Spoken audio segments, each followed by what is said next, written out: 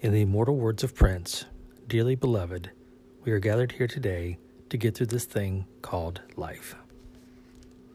I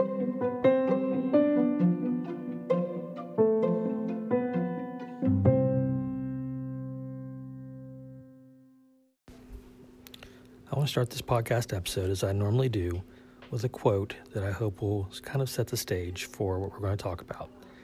This particular quote comes from Rollo May, who says, "Depression is the inability to construct a future."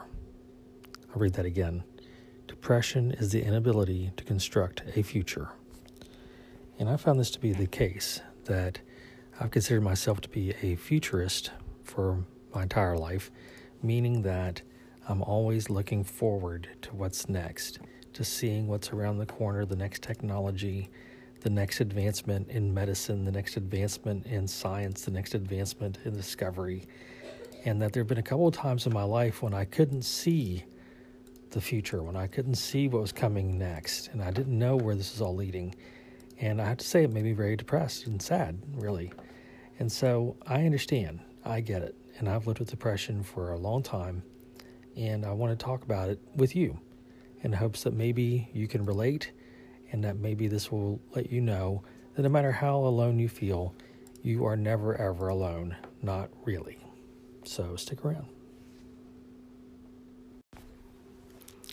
I want to say before I begin this conversation that I am going to talk about some things that are very personal and very sensitive, and that it may be troubling or triggering for some listeners. So if you are somebody who is in an active state of depression or needing medical attention, that I would suggest that maybe you not listen to this podcast until you're in a better space, or maybe not listen at all. If you do need some kind of immediate help, I suggest that you call the National Suicide Prevention Hotline at 1-800-273-8255. That's 800-273-8255. If you have a smartphone or a cell phone, you can text at 741-741. And if you know somebody that is actively depressed or going through a major depression, I would have to urge you to please take that seriously, that is not something that it can be taken lightly, and that you do want to act on the best interest of that person. If that person is you or someone you care about, please take this issue seriously. It is very serious. I also want to say that I'm not a doctor, a psychologist, or a counselor.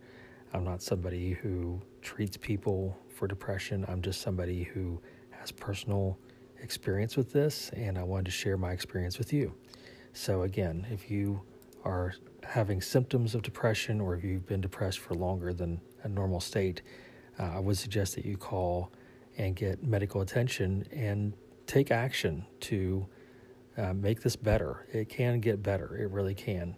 And if you are feeling in a place that is not all that great, then just remember that this too shall pass, and that I've had dark times too, and I've fought through them, and I'm still here. And so I know I can do it, and I know you can do it. So stay here and be here. Thanks for listening. I don't have a real early memory of being depressed or going through a depressive state. I remember sadness. I remember being sad quite a bit and frightened quite a bit and anxious all the time. Maybe those were like pre-depressive conditions I was going through. Maybe it was related, maybe it wasn't. I don't know.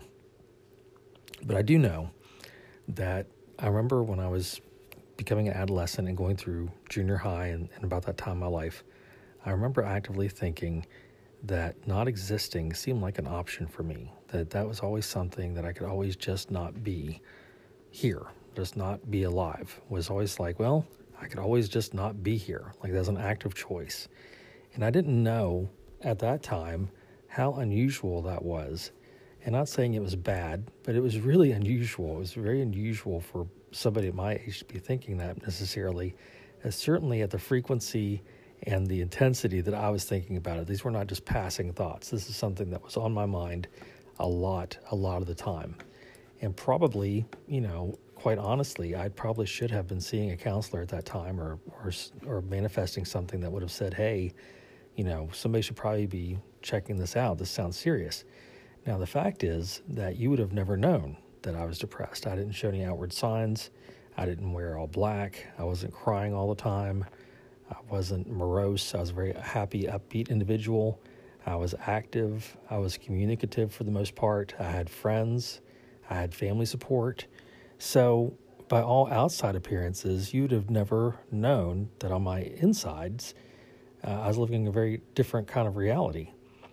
Now, a lot of that had to do with me, again, as I've said in previous podcasts, wanting to be accepted and liked and being a people pleaser. And so probably being a people pleaser actually fed into my depression because I would try to do things to make other people happy and it would work and that they were happy, but I wasn't necessarily happy.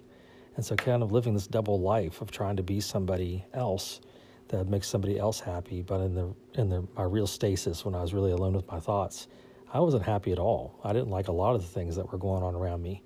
And maybe some of them were preventable. Maybe some of them could have been changed or bettered if I had spoken up and been more vocal and active and, speaking my truth or whatever. But for whatever reason, in that time in my life, I didn't really speak up. I didn't really say what I was thinking and feeling. And I didn't say to somebody, hey, I'm feeling really weird and I really need to get a handle on this thing. And so I lived, most of my life with these bouts of sometimes periodic and sometimes long-standing bouts of depression, wherein I just, on the outside, was fine. I was functioning. I was normal. I was healthy. I was happy. I was upbeat.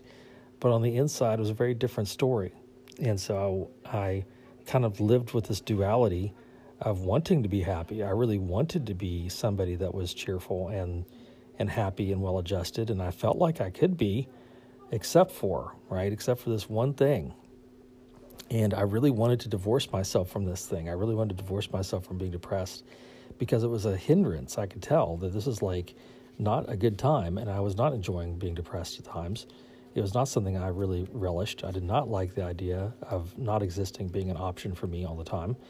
But, it just seemed to be a fact. It just seemed like something that I had that was a part of me. It wasn't going anywhere, and I just had to kind of, live with it.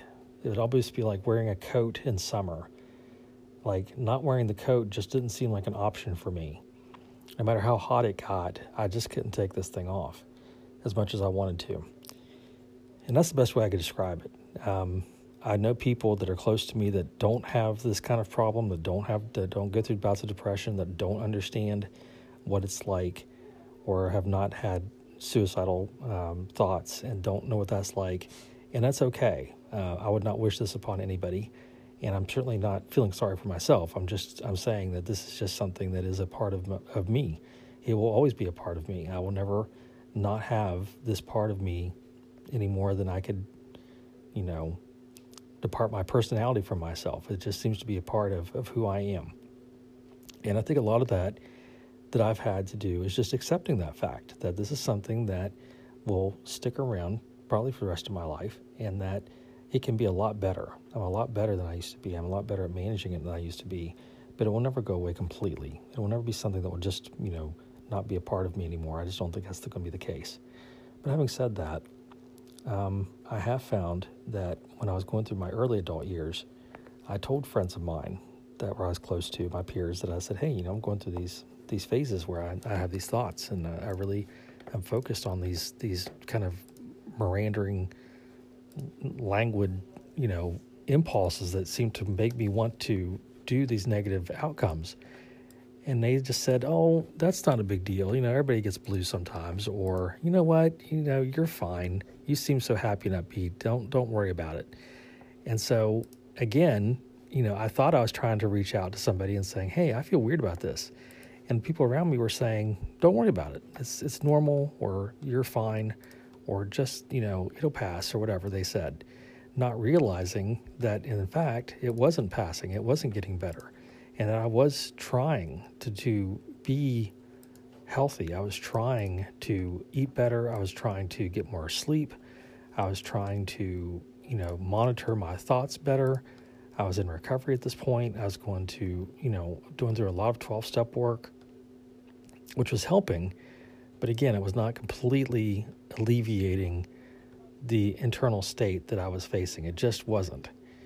And so finally, it took till probably my late 20s. I told a lady that I had started seeing at that time, I'm going through these things and I have these thoughts and they're really intrusive and, I don't like this. And fortunately, she had enough sense to say, oh my gosh, you really need to talk to somebody. I don't want to sound like when I say that somebody for the first time suggested I see a professional and I was like, oh, I'm going to go run, do that.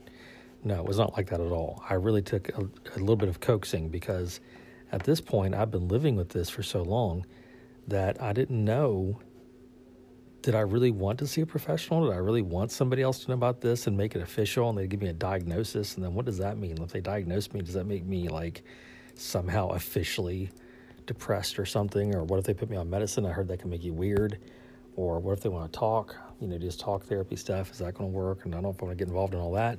So it took a little bit of doing to kind of get me over the hump, so to speak, of saying like, look, this is for your betterment. This is something that's just going to help you. If nothing else, it can only do good. It can only do something that will generally help you. So there's really no downside to just trying. And I found that to be the case. So I went ahead and went to my doctor and explained to him that I was having these problems and periodically and that they were intrusive and I didn't like it. And he said, are you in danger? And I said, no. And I said, I've lived with this a long time. I'm not in danger. This is normal for me. So what can you do? And he said, well, we could put you on some medicine for starters. And he put me on medicine, and I took one for a while, and it worked pretty well, but not super well. And I went back to him. I said, this is working. This is helping. It's working pretty well, but not super well. And he said, well, let's try a different one. And he put me on a different one. Sure enough, it worked better. And I've been on that one ever since, and it helps a great deal. So I take my medicine every day. My wife tells me if I don't take my medicine, if I miss for a few days, she can tell a difference. So I know that the medicine is working for me. I know that it helps me to stay in a way that makes me feel healthy and adjusted. Again, it doesn't mean that the medicine solves all my problems, that I suddenly just don't have any kind of symptomology at all, but it certainly helps a lot. And so in that regard, I'm grateful. I'm really grateful that I don't have the same kind of intensity or the same kind of adverse feelings that I used to have associated with this thing. And that's a big deal for me. So I'll take that. It was also suggested to me that I go see a counselor. Sleeping a lot. At one point, this is a few years ago, I had gone through a phase where I was sleeping like at least 10 hours a day, 12 hours a day. And again, somebody that was close to me said, I don't think that's normal. I think you need to go talk to somebody.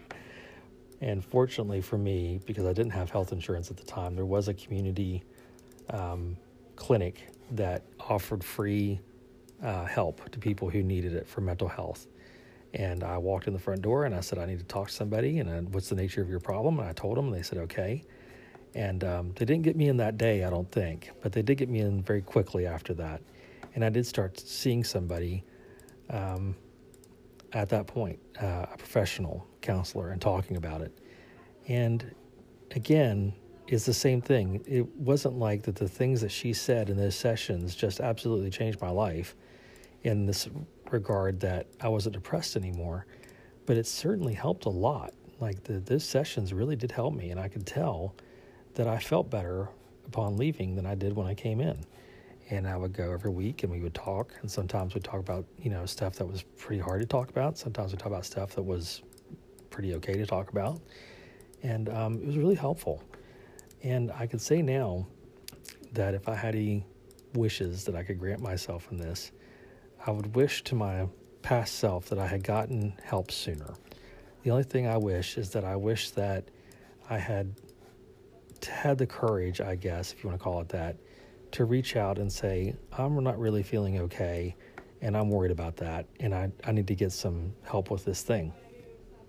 It would have probably made a big difference. I probably could have saved a lot of really, really dark times in my life if only I had reached out sooner. Now, the good news is that I did finally reach out. I did reach out with some help from people who cared about me. I was able to get some help with this thing. I feel way better than I used to, and I am grateful, like I said. And I know that not everybody has this kind of reaction. The medicine doesn't always work well for some people.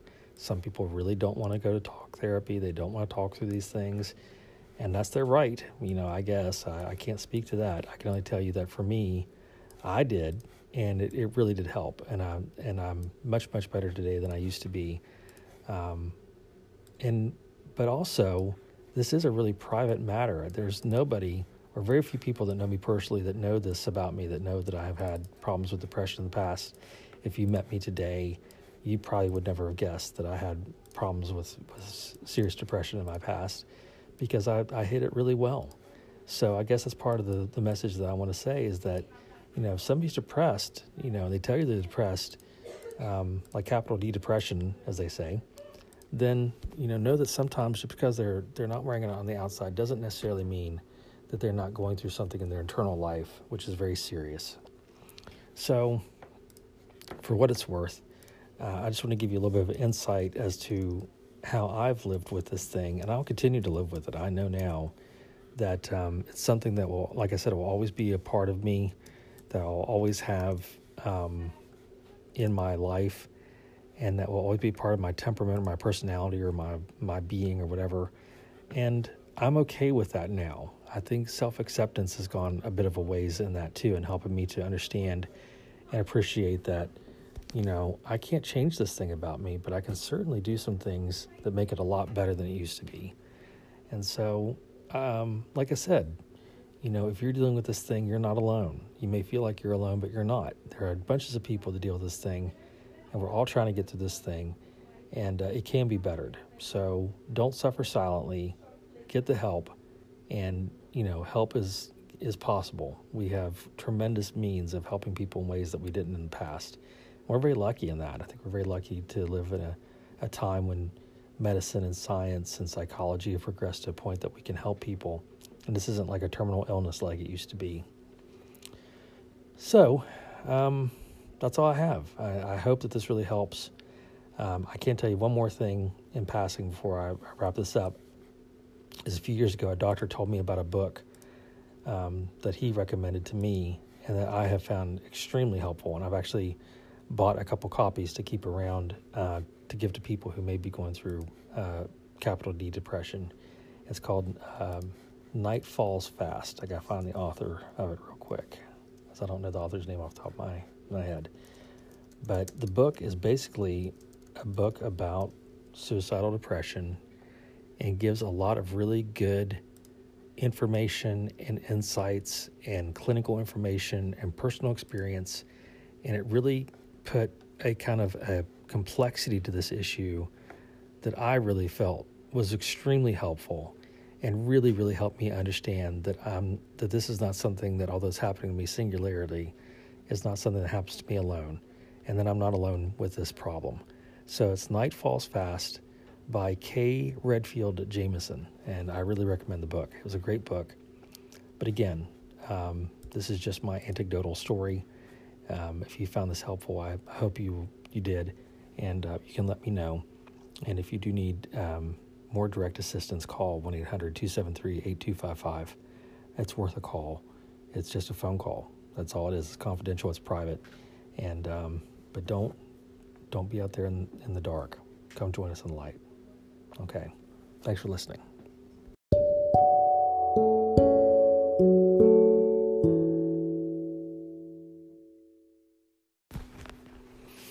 Okay, I know that was kind of a downer, but I think it's important. It's important that we talk these things through, and particularly if you're somebody that has a solution to something. I don't believe in keeping that to yourself. You never know that somebody might need to hear what you have to say. So I can't stress enough, I'm not a doctor or counselor. I have no authority to tell you what you should do or make a kind of diagnosis, but I want to share my story with you, and I appreciate your listening and taking it seriously.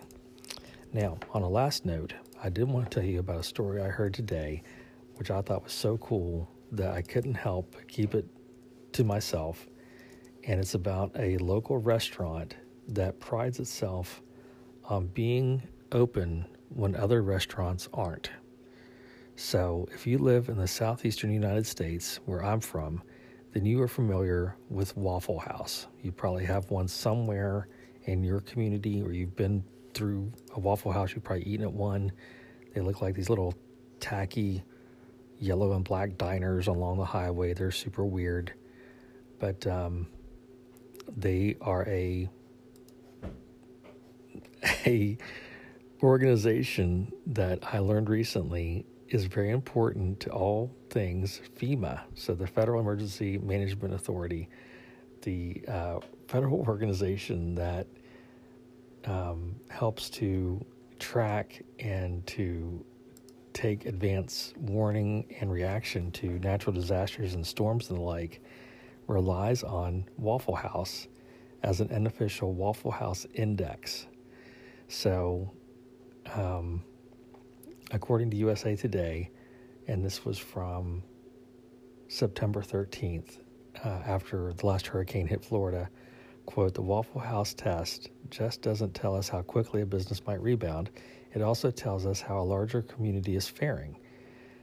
Because apparently, when a natural disaster hits, Waffle House is one of the businesses that wants to remain open to give people a place to go to eat, because they realize that oftentimes during a natural disaster, it's really hard to find hot food. It's really hard to find some place that will serve you a meal. Or if you're a first responder or somebody who's volunteering, it can be really tough to find a place that is going to be operational and you can find some place to get a respite, to get a cup of coffee.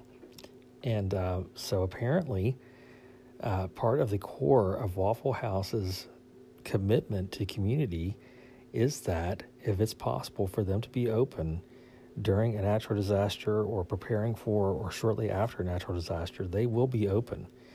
They actually have a national commitment, or I guess a regional commitment, for how far Waffle House is spread, that you can count on them. They even have what they call their Waffle House response teams, which are people, I kid you not, people that work in the organization and work at the individual restaurants that commit to being there when nobody else is there. When, the town has been leveled by a tornado, whenever the flood hits, whatever the case may be, these guys will be there to open their doors and serve whatever food they have to the community, not for free, but still. They're keeping their business open because they think it's that important to be a community asset for people when they really need one. So I have had Waffle Houses in my area growing up. I've eaten at Waffle House maybe a couple times in my life. It's, it's diner food.